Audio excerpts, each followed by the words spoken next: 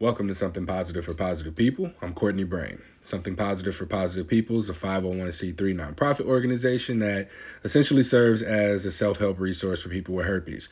We offer donation-based therapy and mental health support resources with licensed clinical professionals, as well as yoga classes and the different various forms of support and other HSV-related resources. And of course, you can come here and learn how to communicate around the areas of STIs.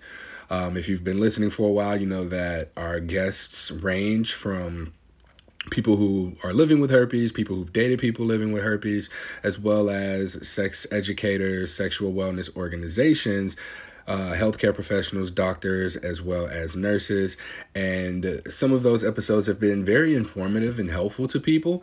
And that's kind of the direction that we're going to go here today. Well, our guest has an experience with gonorrhea, so this will be one of the rare episodes in that sense, but also we're going to be talking about at-home STI testing kits because I don't want to say at-home STI testing kit if that's not what you say. So I'll let you introduce yourself by name, and then I want you to just tell us about Shameless Care, and then we'll get into your gonorrhea story.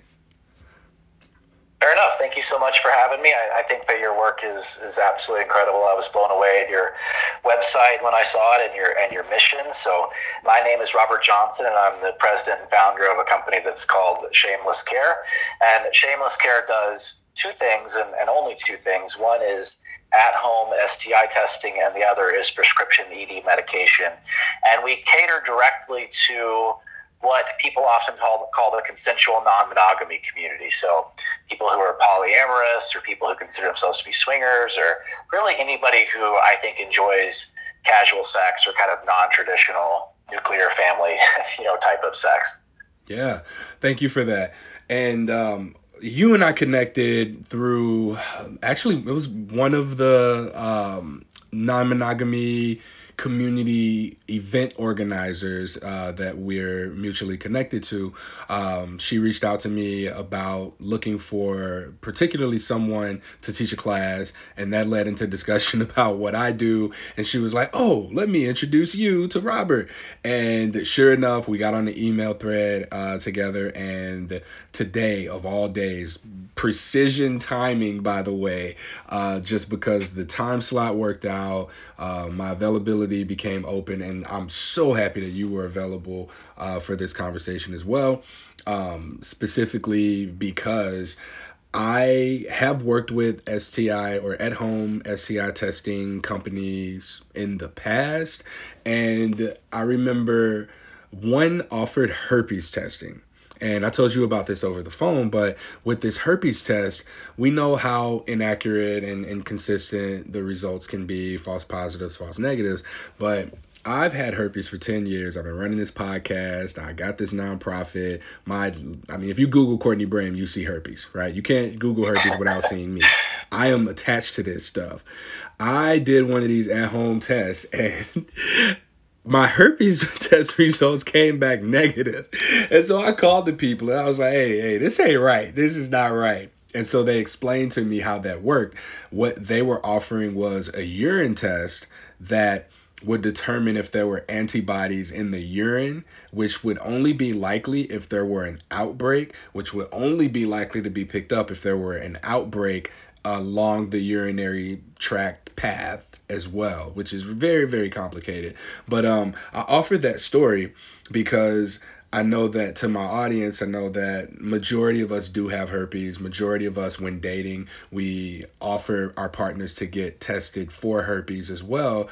And this is something that we come up against a lot of resistance for. Some of us may want to know what type we have as well. So in terms of what you all offer, are you able to differentiate between types and speak to the accuracy, I guess, of the herpes test if you are able to do so?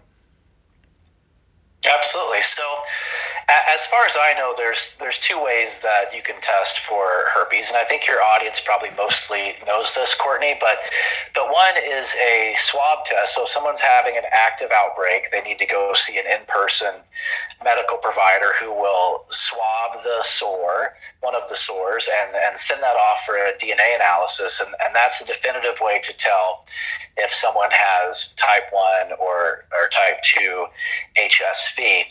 The other way is through an antibody test, which is a blood test, and that explains if your body has developed antibodies to the virus.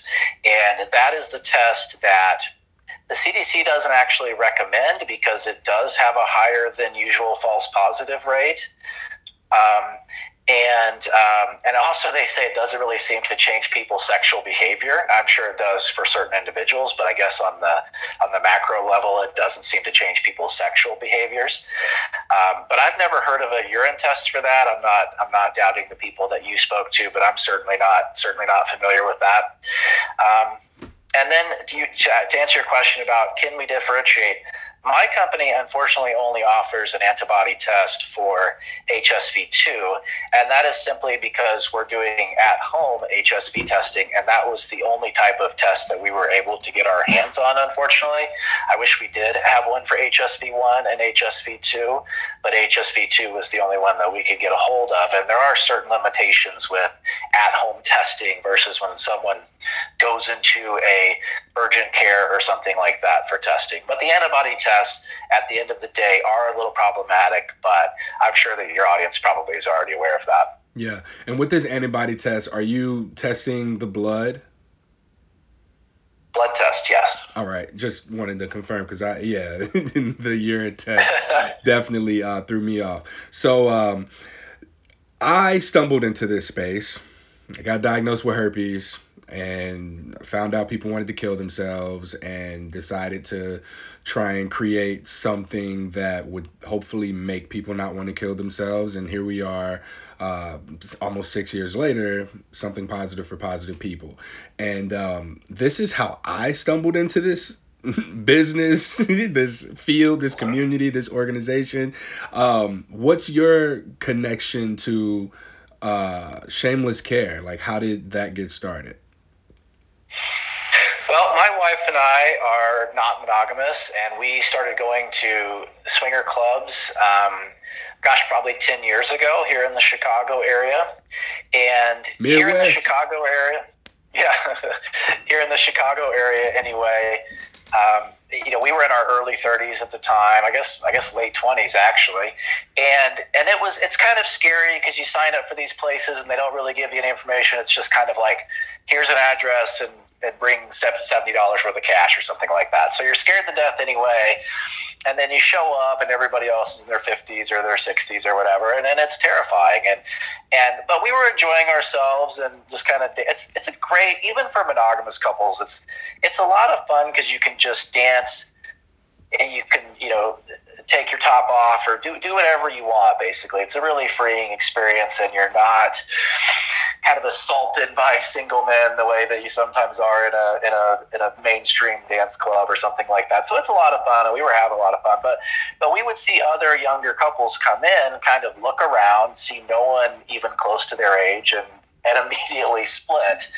And so we started a swinger club that's called Young Couples Party. And I don't want to talk too much about it, but that is what leads me to Shameless Care. So for the past 8 years, we've been running this club for younger couples, again, to help get them comfortable with the idea of going to sex clubs if that is what they want to do.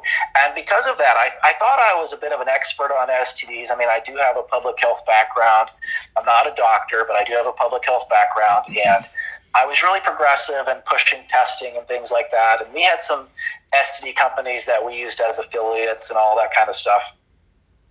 And I was always talking about testing. And then one day, somebody texted me and said, "Hey, I think you gave me gonorrhea because I've only been with you, and now my husband has gonorrhea." And I didn't argue with her or anything like that, but I had actually been tested a quote-unquote complete STD panel since I had been with her, and that was completely negative. And including a gonorrhea test. So I just couldn't imagine a situation where that could be the case. And she's the one that told me about throat swab testing and asked me if I'd ever been throat swab tested. And I said, well, no, I hadn't, as a matter of fact. And she educated me on it. And then it was a hell of a situation where I spent several trips to different doctors just trying to get a throat swab. And I would have doctors say, oh, I've been practicing medicine for, 15 years. I've never even heard of that. And people just refusing to do it. I finally found somebody who would do it. And sure enough, I was positive.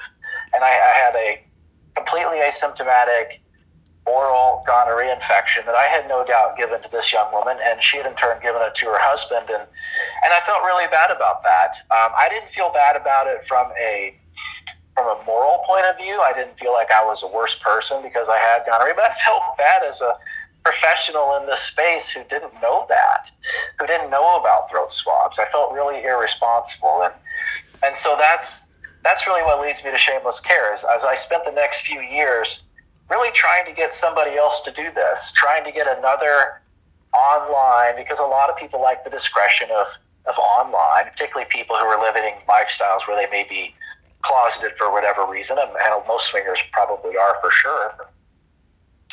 And I just couldn't get anybody else who would do it. And of course, the reason why is because they can put on their website that they test for gonorrhea and chlamydia, and they do genitally. But if they were to also do that orally, they would have to double their prices, and that's not something that people are going to want to do. So I tried to get other people to do that. Nobody would, and so finally decided that I just had to do it myself, and here we are. Yeah, thank you for sharing that story and your personal experience as well. You bring up another really good point through your story, that you had gonorrhea without any symptoms. And this is one of the most common symptoms of an STI, is no symptom at all. And the fact that you had to go to so many different healthcare providers and try and get this test, and people who've been in medicine for 15 plus years are so far disconnected from the realities of the world today that it's also important that they be re-educated and re-informed. And we also need to understand, like, as patients, as people who are seeking health care, we have a little bit of a responsibility to not give all of the authority and power to the healthcare provider.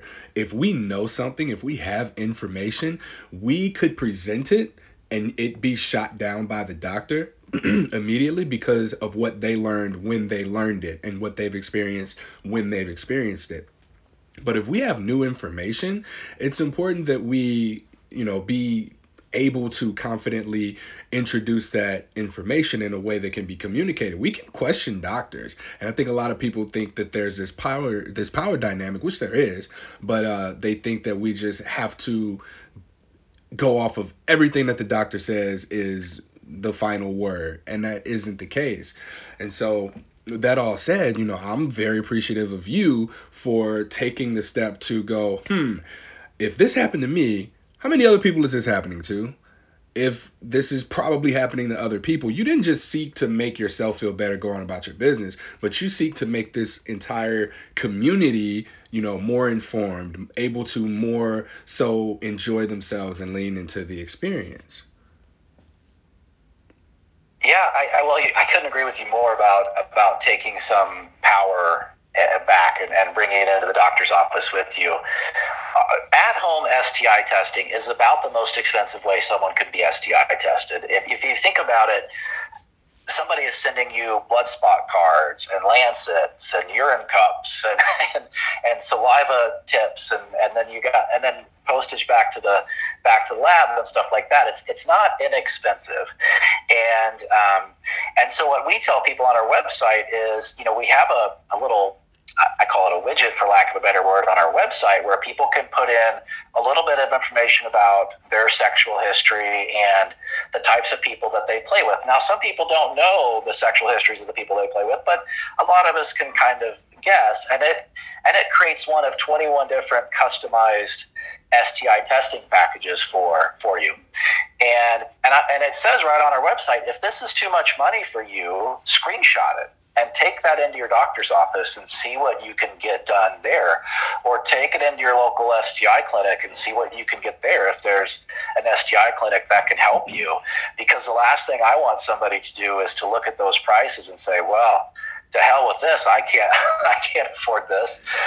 So we encourage people to use the power of our company and the power of our website, and then take that information right in the doctor's office, because we don't accept insurance, and a lot of people work awful hard every day in order to have insurance, and we want them to be able to use it if they can. And of course, there's always people with, higher incomes, or they live in rural South Dakota or something like that, and they just feel like we're their only option. And, we're happy to service those customers, but we really want to empower people. Really, our goal is, A, to survive as a business, but B, that every single person, at least in the non-monogamy world in the United States, knows about throat swab testing. That's really our secondary goal. Yeah, and what I'm hearing with this is discretion as well as convenience more than anything. Getting the test sent to you, you fill out, the form. The price is what the price is. We know STI testing is expensive. We know that herpes tests themselves are very expensive. But one of the common barriers to testing I hear from people is, I don't know where to go. It's not really about price, because what is the value of knowing your status? You have to decide what your priorities are. If your priorities are going to be being on top of your STI status, then you can inconvenience yourself, and I use air quotes when I say inconvenience yourself, by going into a clinic or making the call, getting the appointment, making sure that you're getting all of the tests that you want, having the conversation with your doctor, whatever. Or you can, I often tell people, just Google free STI testing near me, and oftentimes you can find a place that will do some things, but you may want a little bit more than what they have to offer. There are places that I go who don't test for syphilis, they don't test for herpes, and they don't test for the trick one. I always mess up the way that you say it. But also, in addition to the testing, what happens if someone tests positive? If they get a positive result, what happens?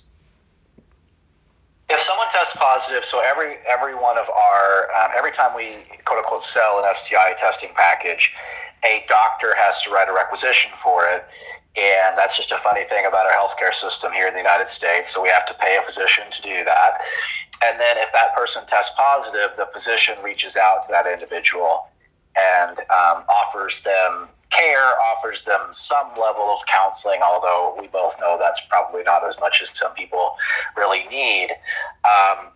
And we can treat people through telemedicine, but what we tell people to do is, at that point, let's say somebody does have a chlamydia infection, for example. Well, they're kind of on a race against the clock, and I don't mean that in just a few days chlamydia is going to turn into this thing and kill them. That's not true. But they do need to be treated right away, because it can get quite uncomfortable. And the sooner they're treated, the sooner they can go back to a normal sex life without the fear of infecting other people. So we can treat people through telemedicine, but that requires us mailing medication to people. And in most cases, they're better off if they go see an in-person physician so they can get treated that day. Okay, that was so basically, I take my test, I send it back to you within a few days, I get the results back, and then from there, the results are coming from a state medical professional. How do I get my prescription? It's basically, I want to summarize that. How do I get the medication for treatment? Okay. Well, the physician is already licensed in your state, so we have physicians in all. I shouldn't say physicians, because these are healthcare providers. Some are MDs, some are DOs, some are nurse practitioners, so on and so forth. So forgive me for saying doctors. They're not all doctors, but they can all write a prescription anyway. They're all licensed to write a prescription in these individual states. And so let's say someone did have a chlamydia infection, like I said, or a gonorrhea infection. They can prescribe medication to that patient, just like we prescribe erectile dysfunction medication to patients all across the country every day, and then ship it to that patient. But like I said, most people are better off saying, I tested positive, the doctor called me, I realize what I have now, I'm going to go to urgent care in my neighborhood, or I'm going to go to the Medic Clinic at Walgreens, or whatever it is. Because, for example, the CDC recommended cure for gonorrhea is a 500 milligram injection of antibiotics. And that's a pretty painful injection. That's a big load of antibiotics and with like a harpoon needle on the end of that syringe. So even if we did ship that to somebody, it would take a lot of courage to self-administer that. And I think most people are better off just going and seeing somebody in person. Yeah. Okay. Thank you for clearing that up for me. I wanted to make sure that was answered. You had mentioned this being you said something that made me think about this being a really good idea for just knowing your status. Like if you have symptoms, go to the doctor. If you are you have a weekend trip coming up with partners, or if there's a party coming up soon and you just want to have a most recent accurate test and there are no symptoms, I think that this is a really good idea to have that. Like we get COVID tests before social gatherings. I think that because of COVID, that's kind of shifted us into the normalization of something like this, just being on top of your status ahead of time. So to me, this is a really good idea for preventive measure. You are just wanting to be more up to date on your status leading into a particular event or interaction or something like that. So just do you have any recommendations, or is there anything that you suggest for people in terms of frequency of testing or the when they should be tested? Okay, that's a really good question. So, most of my experiences with the swinger lifestyle, and so I'll speak to that. So, there are people who are monogamous 51 weeks a year. They might be your local elementary school teacher and the guy who runs the bakery down the street. Something like that. Just your normal everyday couple, and they're monogamous 51 weeks a year. And then 1 week a year they go to a hedonism resort in Jamaica, and boy, they let loose, and they just have maybe 15 different sexual partners that week or something like that. And then they go back to civilian life, as you might call it, right after that. So we have a testing package for those people, which is a pre and post vacation testing package. So then they can go on their vacation knowing their status in a much more comprehensive way than they probably would if they went to their local physician. And then when they get back, 3 weeks after they get back, because it takes about 3 weeks to test positive for some of these different infections, about 3 weeks after they do that same panel again. That's one way that we do it. The way that we do most testing, though, and this is something that Shameless does that's unique, nobody else in the world does this as far as I know, is people fill out like I said this earlier, people fill out a widget online and they talk a little bit about their sexual practices. So obviously somebody who has a lot of unprotected anal sex, multiple times per month is on a different risk stratus than somebody who has 2 sexual partners a year and may only have unprotected oral sex. Like everyone has a different risk profile. And so it'll recommend a year-long testing protocol, and then it ships them that entire year's worth of tests all at once. And so some people get 2 boxes of tests. They'll send those back every 6 months. Some people get 4 boxes. They'll send those back every 3 months. Some people get as many as 6, and they send those back every 2 months. And it's really customized based upon an individual's risk profile.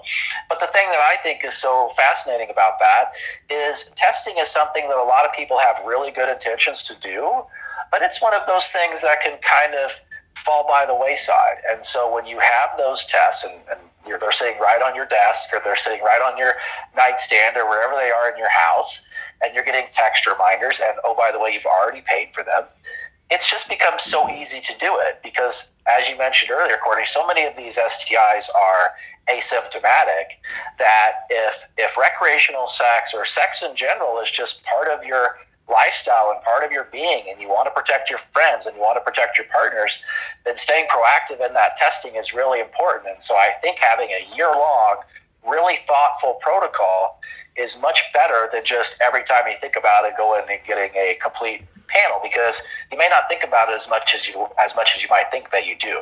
Yeah, thank you for that detailed explanation as well. And the offering of knowing for the year. I understand why you cater to the non-monogamous community. I absolutely do. And something that I speak to in day-to-day interactions with people is that monogamous people can learn things from non-monogamous communities as well. One of the beefs that I have with the CDC, you mentioned earlier that the CDC mentions that even knowing your herpes status, I don't know if we were herpes status, I believe, doesn't change sexual behavior. Was it herpes status that you were speaking to specifically? They're specifically talking about the antibody test, Okay. and I don't know. It's probably footnoted, Courtney. I've not followed No, that's I the wanted rabbit to. trail to see. Yeah, that's there. I just don't remember where it was. But I know that that was like one of my gripes that I have with the CDC's STD prevention methods is that they said something somewhere on the website that if a person tests positive for herpes, even if they get this positive result, sexual behavior does not change. And that is a lie because the survey of 1,100 something people that I've done has demonstrated a lot of behavior changes across the board between choosing to have sex again, how they have sex again, whether or not they disclose to a partner, how they disclose to a partner, and how they overall, like, sex aside, how their behavior is with themselves, which by default changes their sexual behavior. But the reason that I bring that particular thing up is I actually forgot why I brought that up, and I needed to bring it back full circle to cover that particular point of the point that you were making. And yep, I lost it. So what we're gonna do now is just shift over to the lessons from the monogamous community. Oh, I remember what I had now. Wow, it took all of that for me to get back to this point. So the CDC's STD prevention efforts really default to wear a condom, know what your status is, practice mutual monogamy, and that one for this conversation, I have such a problem with. It's like practice mutual monogamy. Okay, with Bumble, Tinder, Hinge, Field, hashtag open, positive singles. There are so many dating apps out here. Your next sexual partner, even if you are monogamous, is a thumb swipe away. And I really hate how stereotyping and stigmatizing the CDC is with practice mutual monogamy as a form of STD prevention because it dismisses monogamous people who will have sex with a different person between each and every relationship under the guise of monogamy out of, I'm not non-monogamous, I'm monogamous, but I'm having sex with more people than a non-monogamous person could. So it just defaults to the stereotype that non-monogamous people are not safe and that it's not possible for someone to have two partners over the course of a year versus a monogamous person being at greater risks, and I use air quotes when I say risk, having 300 partners over the course of a year and still claim to be monogamous. Yeah. Yeah, you're exactly right. Labels are really problematic for that reason, but you're exactly right. And like I said earlier, my wheelhouse is really in the swinger community and in polyamory fields. That's really kind of what I know the best. So it's often what I speak about. But I can tell you that those people are extremely conscientious about STIs, and they're getting tested all the time. They know their status. They have those conversations. And you're exactly right. Somebody who may consider themselves, there's monogamous and then what people call serial monogamy. So like, oh, I dated this person for 2 weeks, and I dated this person for a week, and I dated this person. Well, they're have, like you said, they might have a sex with 100 people that year, but they consider themselves to be monogamous. So yeah, labels are are problematic for sure. And at the end of the day, they're important. They help us identify in certain circles and things like that. But they can also be really problematic for sure. Yeah.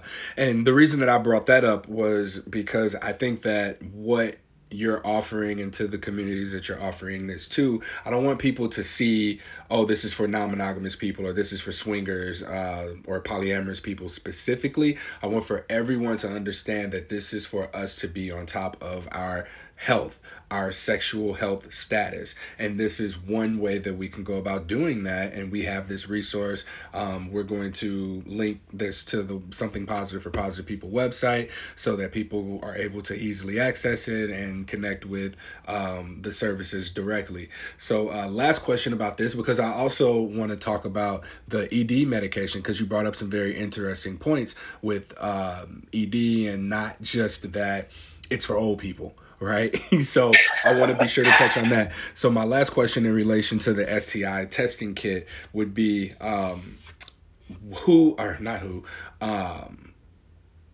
what do you, is there anything that you don't test for? Let's ask that.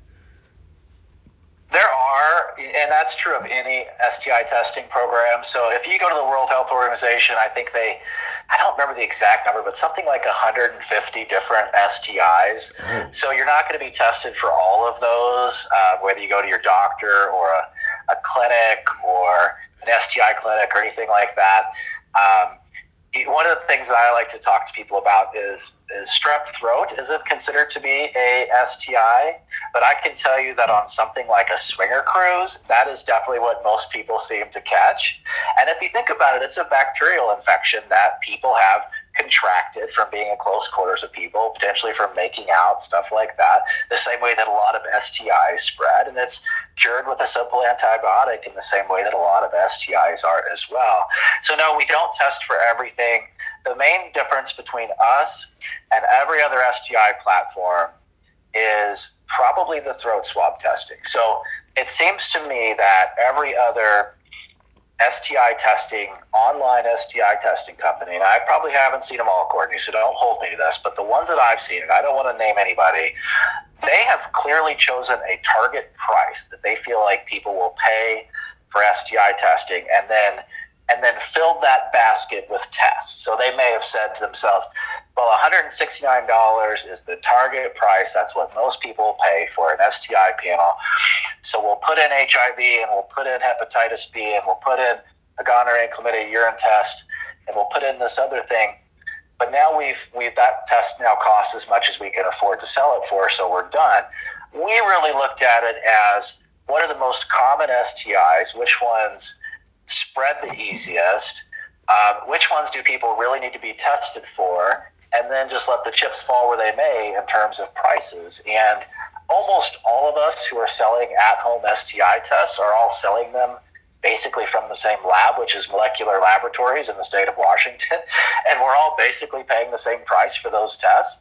So I can take a look at another at-home STI testing website, and I can see their price, and I know exactly how they came to that price. And like, for example, well, they didn't want to add another viral test because they would have to put in an entirely new blood spot card. You can only put 3 blood-borne infections on a single blood spot card.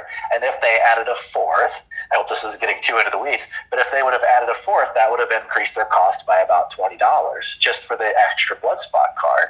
And then the cost of that additional assay on top of that. So it's pretty clear to me that the difference is, we're trying to run a business, but what we're trying to do is help people and then survive as a business.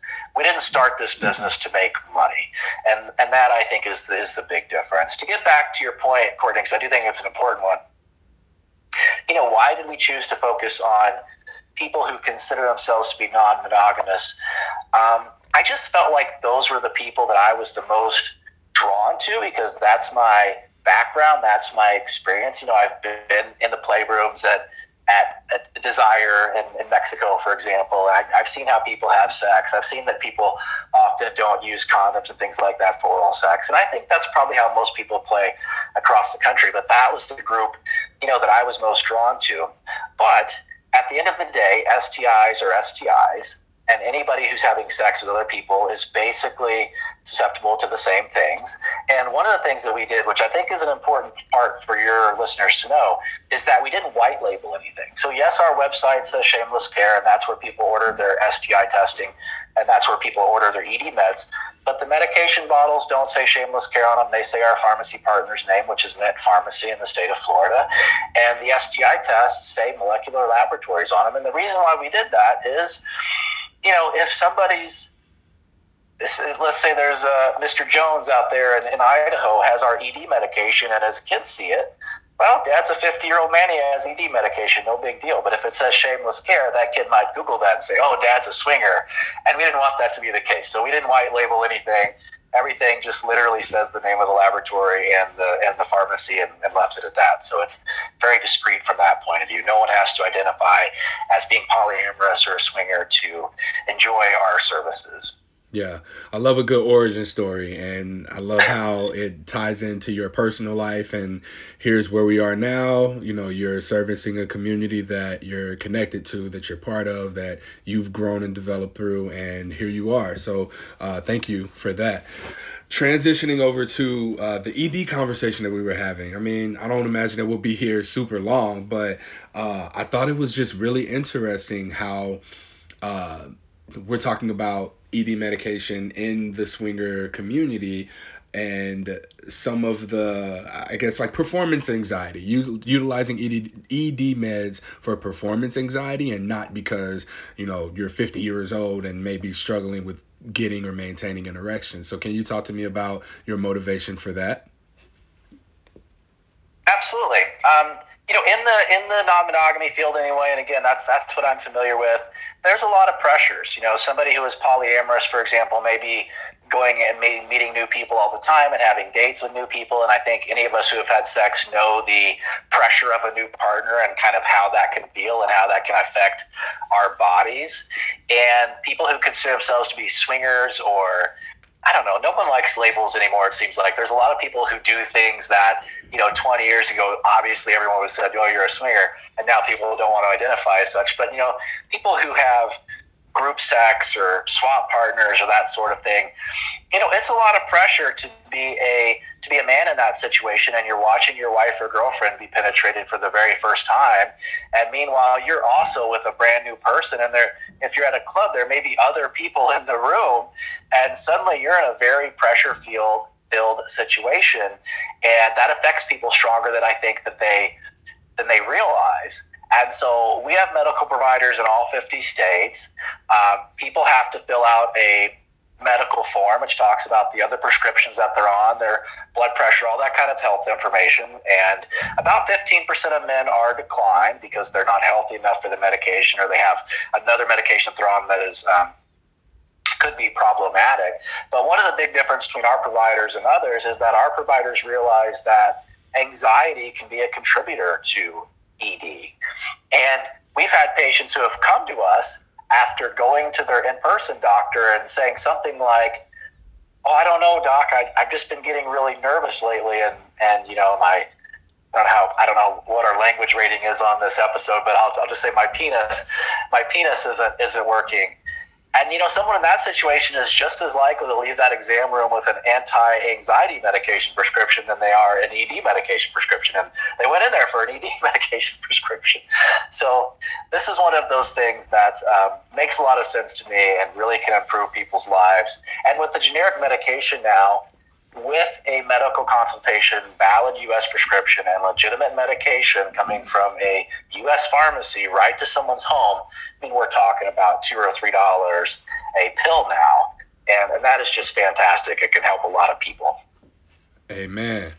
And speaking of man, since I said amen, what you're speaking to here is an element of health, sexual health, men's health, that I speak to a lot on the podcast. I say sexual health is mental health, and I thought it was interesting that you tied the anxiety meds and the erectile dysfunction meds into one another, because that performance anxiety can contribute to performance sexually as well. And this just brings up my curiosity, and this isn't something that you and I have to speak about specifically, but I want to say this out loud for accountability purposes to be able to speak to this later, about just how things like what your condom fit would be, or how a condom should fit, how to put a condom on, um, education around ED medication, and how your health outside of having sex can be influential in that as well. These are things that we don't have access to, or we don't have any sort of incentive to go into as men. And so you brought this topic into this space, and I think that it's my responsibility to be sure to go further into it. So I very much appreciate you for bringing that into this space as well, because I would have never made that connection. Like, ED medication is so far removed from the conversation here about STIs that I wouldn't have even thought about it until you brought anxiety into the mix. Sure. Something I bet a lot of people in your audience who have sex with men have experienced this, unfortunately. I bet this is going to relate to a lot of your audience. I would bet that many people in your audience have had the experience of a man having performance anxiety, blaming it on the condom, and sometimes the act of putting on a condom and things like that is such a, you're in this very primal sexual, penetrate, that's where your brain is, and then suddenly you have to unwrap this thing and put it on, and that can certainly interrupt the flow that leads to an erection, no doubt about it. But I bet a lot of your audience have experienced this thing where a man is struggling with an erection and the condom, and then next thing you know, he's begging to just have sex without the condom. And all the more reason why men, I think, should not be so uptight about the conversation about ED medications, because they can really help in those situations for sure. Wow, you're blowing my mind, because I had this conversation with someone before about like condom fits contributing to new STI cases as well. And this reminds me of a situation I was in personally, where I was with a partner, and me stopping to put a condom on like turned her off. So it wasn't the other way around. Like, usually it's, man, I don't want to wear this condom. Like, I have a mantra: I love condoms. I love condoms. I love condoms. And so I'm going to put the condom on, and she's like, oh, I got really bummed that she started putting that on. And I'm like, all right, you might be turned off by me putting the condom on, but I'm a little bit, suspicious now of, do you tell everybody this? So, that thought process happens, and it's not just how we would think of it to happen, which is men don't want to wear the condom because, speaking, heterosexual, intersex sex happening here, it can go either way, and it's like a not sexy thing. It's not a sexy conversation, but that's what this whole platform of something positive for positive people is about, which is the communication component of sex, and sexual health is part of that, as well as our mental health, as well as our ability to just relate with one another as human beings. I know that we are getting away from wanting to use labels, and we're more so describing the acts, if you will, but who we are, and who we are, how we interact with people, these are all very important things that encompass our sexual health. So I very much appreciate you coming on here and having this conversation. I thank you for your work. I thank you for your contribution here, and I look forward to working with you and starting our going on and being able to offer something positive for positive people, podcast listeners, and nonprofit contributors. I don't know what to call them, but podcast listeners for sure. The opportunity to purchase your testing, inquire on, and purchase ED medication as well, for reasons beyond, oh, I'm 50, or oh, my man's having trouble. Yeah, absolutely. I was blown away when I first saw your website. I didn't know that your organization existed, but I know a lot of people who have contracted HSV, either one or two, and I know the mental impact that it can have. I don't know it firsthand, but I know the mental impact it can have on other people, certainly. I've actually seen people get STI tested. That antibody test comes back for HSV1, which they may have had since their grandmother kissed them when they were 6 months old. Who knows? And it just freaks them out, and they they quit the lifestyle. This lifestyle, in case your listeners aren't know, is a term that people often use for swinging.